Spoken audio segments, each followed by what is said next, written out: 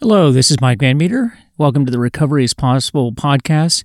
I want to thank you for joining me, and you can reach us at our Facebook site, which is also called Recovery is Possible, or our website, which is vanmeterwellnesssolutions.com. So this podcast exists to educate the public about addiction, remove the stigma associated with addiction, and offer help and support to those suffering from addiction.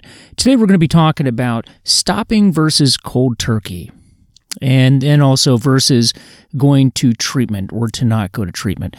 All right, so tonight I want to talk about something I get asked about all the time, or I read about actually. I read about in recovery forums where people talk about stopping cold turkey, and they'll ask whether they, whether the people on the Facebook site think that's a good idea, a bad idea.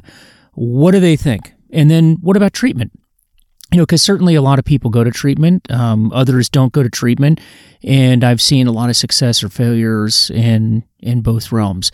So let's just talk about that a little bit tonight, and I'm going to talk about why stopping cold turkey when it comes to alcohol or drugs is a bad idea. And I'm going to be talking about this because, A, it's dangerous, B, it really reduces your long-term chances of recovery, and then C, it's going to really get you to think that you have willpower or rely on your willpower.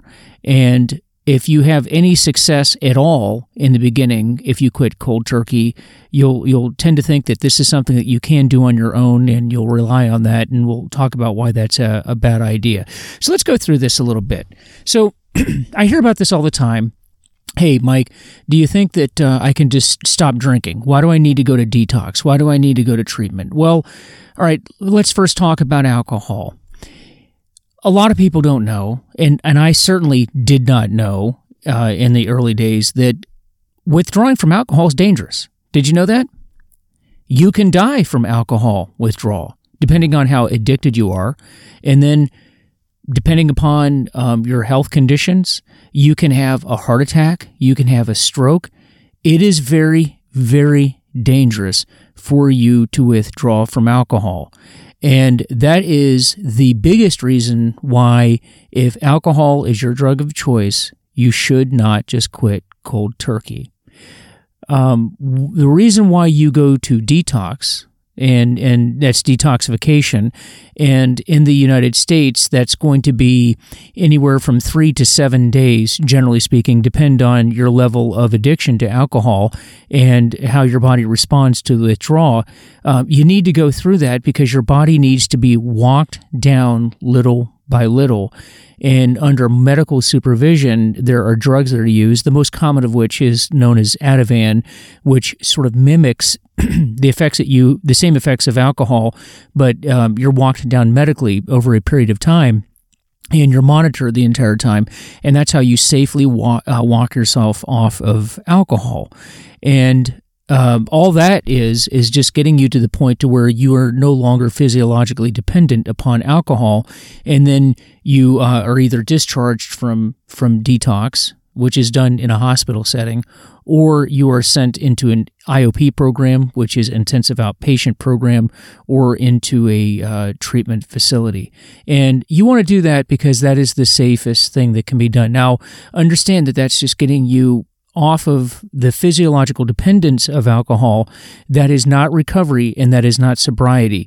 And we go on in this program, we talk about this at great length, what that means, what being sober means, because not drinking or drugging and being sober are two different things. They're two different concepts. Being sober is your mental state and your spiritual state, that sense of equilibrium that you have, and that is not necessarily if you're just not using, it doesn't mean that you're sober, because you can be very mentally uneasy with yourself and very much wrapped up in the issues that were leading you to drink or drug in the first place. And those are things that have to be addressed. And those are things that we've talked about so far in this program, but we're going to talk about some more.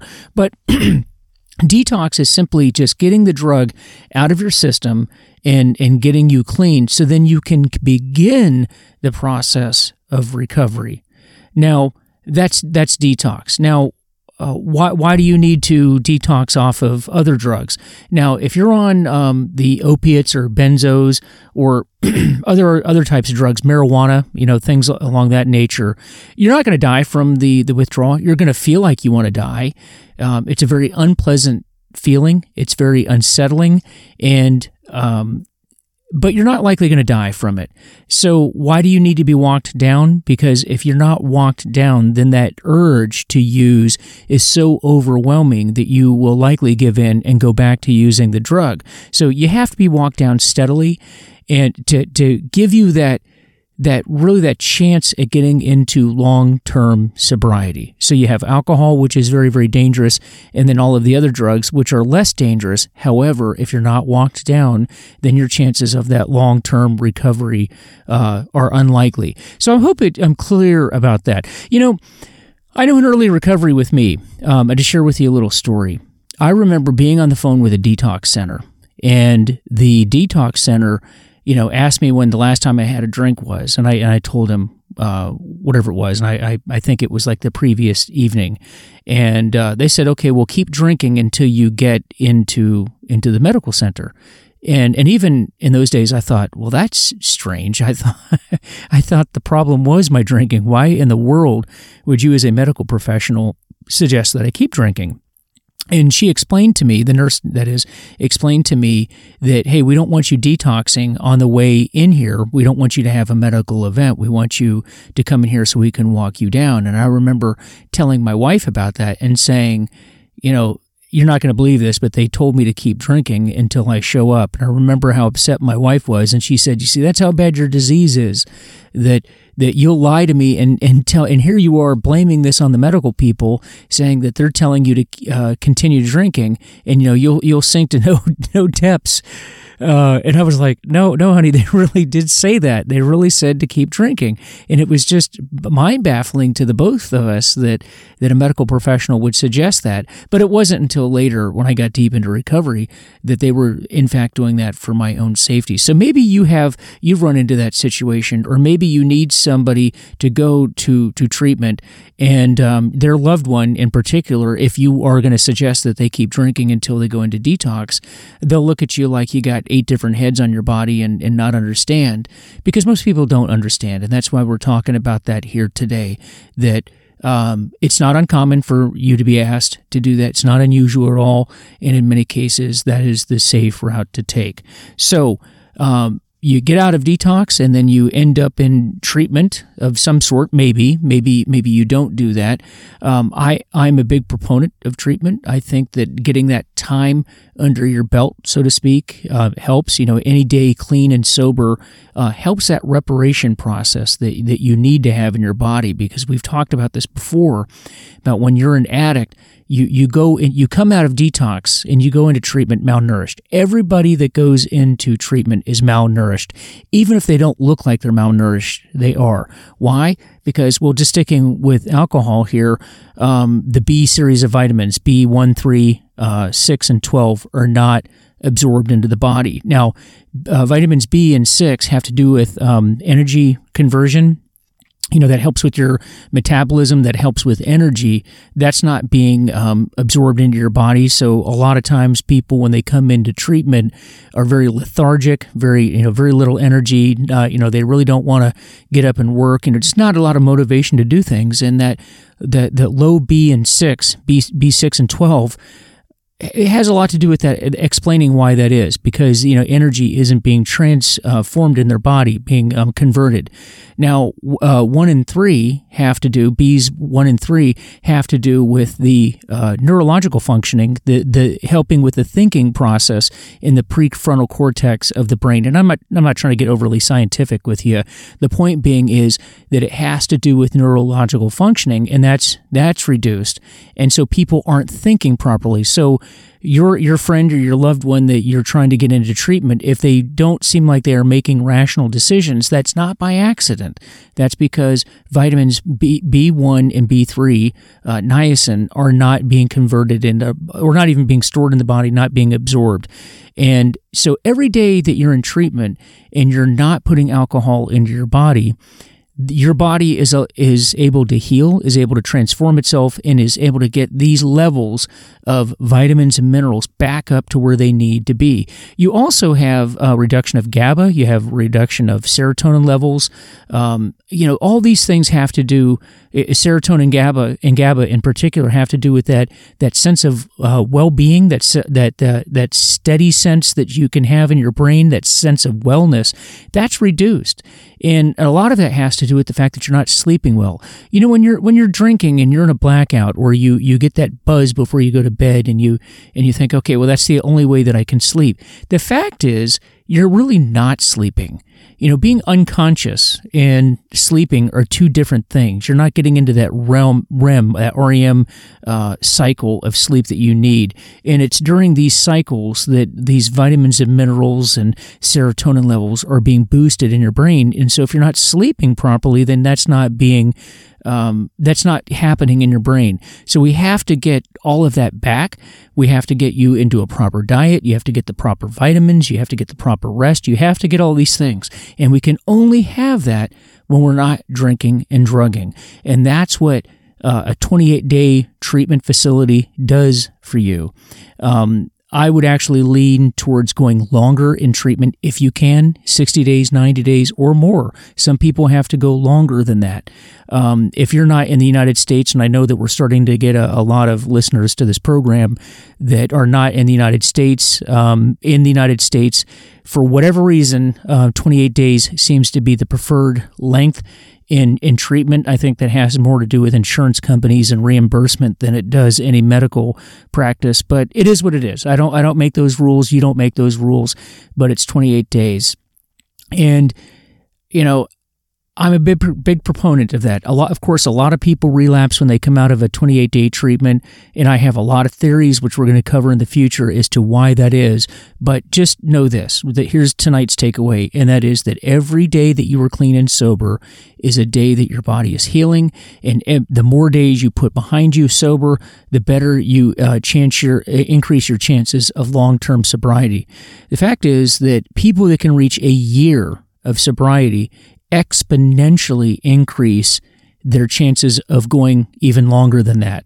So if there's just something about that year mark, if you can make it to a year sober, then you are greatly going to increase your chances of getting into long-term recovery. And that's the goal, isn't it? That's what we want to do. So now the other options that you have are treatment, that is IOP, and that's intensive outpatient intensive outpatient program. And so some people go straight to that after detox, or some people go to an IOP after they go to a residential treatment program. What IOP is essentially counseling sessions, the length of which and the time that you're there per day varies upon your treatment plan, varies depending on your insurance company. And really what that is meant to do is to give you that continuing education and maybe relapse prevention after you've gone through a residential program. And again, here in the United States, what will happen is that's generally done at a hospital. You will attend classes, you'll learn about addiction, you'll learn about relapse prevention, all the things that you need to know to educate you about addiction and recovery and ways that you can improve your chances of long-term sobriety. I've often looked at IOP as sort of being like an Alcoholics Anonymous meeting that you're paying for. There's a lot of upsides. I think the education is a big part, because I know in my own journey, the education part of this really, really helped me get into long-term sobriety. And that's why I'm doing this program, because I'm trying to just impart some of the things I learned along the way that helped me. And I think that's important. Oftentimes when you go to an Alcoholics Anonymous meeting or other 12-step meetings, sometimes you get people that are there that have some long-term sobriety but really don't articulate how they did it, or only talk about the things that worked for them, and they don't give other viewpoints. That's not a criticism. It's just a fact. that you will see the good, the bad, the ugly, and you hear a lot of good. Now, the real good thing about 12-step meetings is they're free. You don't pay for them, and that's really good. And I've learned a lot from AA meetings, but it's not formal education, and you need to understand that. Now, IOP is going to be for formal education, and you're paying for it. Now, what's the downside to it? And this is just Mike's opinion. It's just my opinion, and that is that the problem with it is that everybody that's there, everybody that's attending is a patient just like you are, and they have no more time in sobriety than you do. So although you are learning the academics behind addiction, the problem is there's no one in the room that has experience with long-term recovery and can give you that practical guidance. And to me, that has always been a downside to IOP. In fact, I know for a period there, I was at the point where I preferred the 12-step meetings because to me, it was important to really hear from people that had long-term experience and long-term success. It's really a matter of preference, and like all things I talk about on this program, you know what? Whatever works for you, if it's working for you, then certainly keep doing that. And I'm not somebody to judge that or tell you what to do or what not to do. One of my taglines is, you stick with the winners and you do what works. And each one of us is different, and you do what works for you. I'm just here to tell you what the options are. So intensive outpatient program, IOP, or the 12-step meetings or any other meeting that you want to go to. And then, again, here in the United States, what you have, and some people choose to do this, is going into a halfway house, meaning that you go live in a residence. Usually one, residence is for men, residence is for women, and you go there and you live in these places, but you're expected to work during the day, so you're leaving the house and you're going to a job during the day, and then you're checking into the house in the evening. You're drug tested when you come into the house, and in most programs that I'm aware of will kick you out of that program if you test positive for drugs. And then you were required to be doing chores in the home and then to attend a 12-step meeting every single day when you're there. That's the requirement while you're there. I hear really good things about it. I did not do that. Just full disclosure, I did not do that. But a lot of people have done that, have had great success with halfway houses, and I'm a big fan of those. And I'm telling you, there are people that swear their lives by the positive experiences that they've had in halfway houses. So that's nothing to sneer at. That's nothing to push aside. If you need it, you need it. And lots of great success with halfway houses.